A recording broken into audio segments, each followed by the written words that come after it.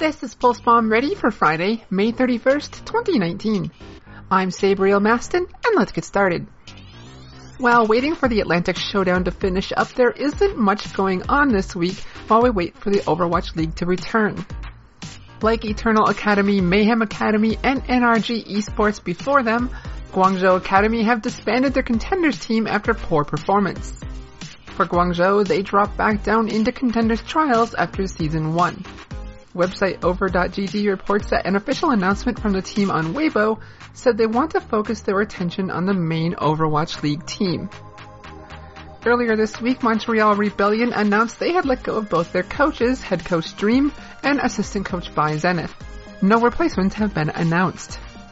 That's all for Pulse Bomb Ready this week. Thank you for listening and good luck out there, heroes!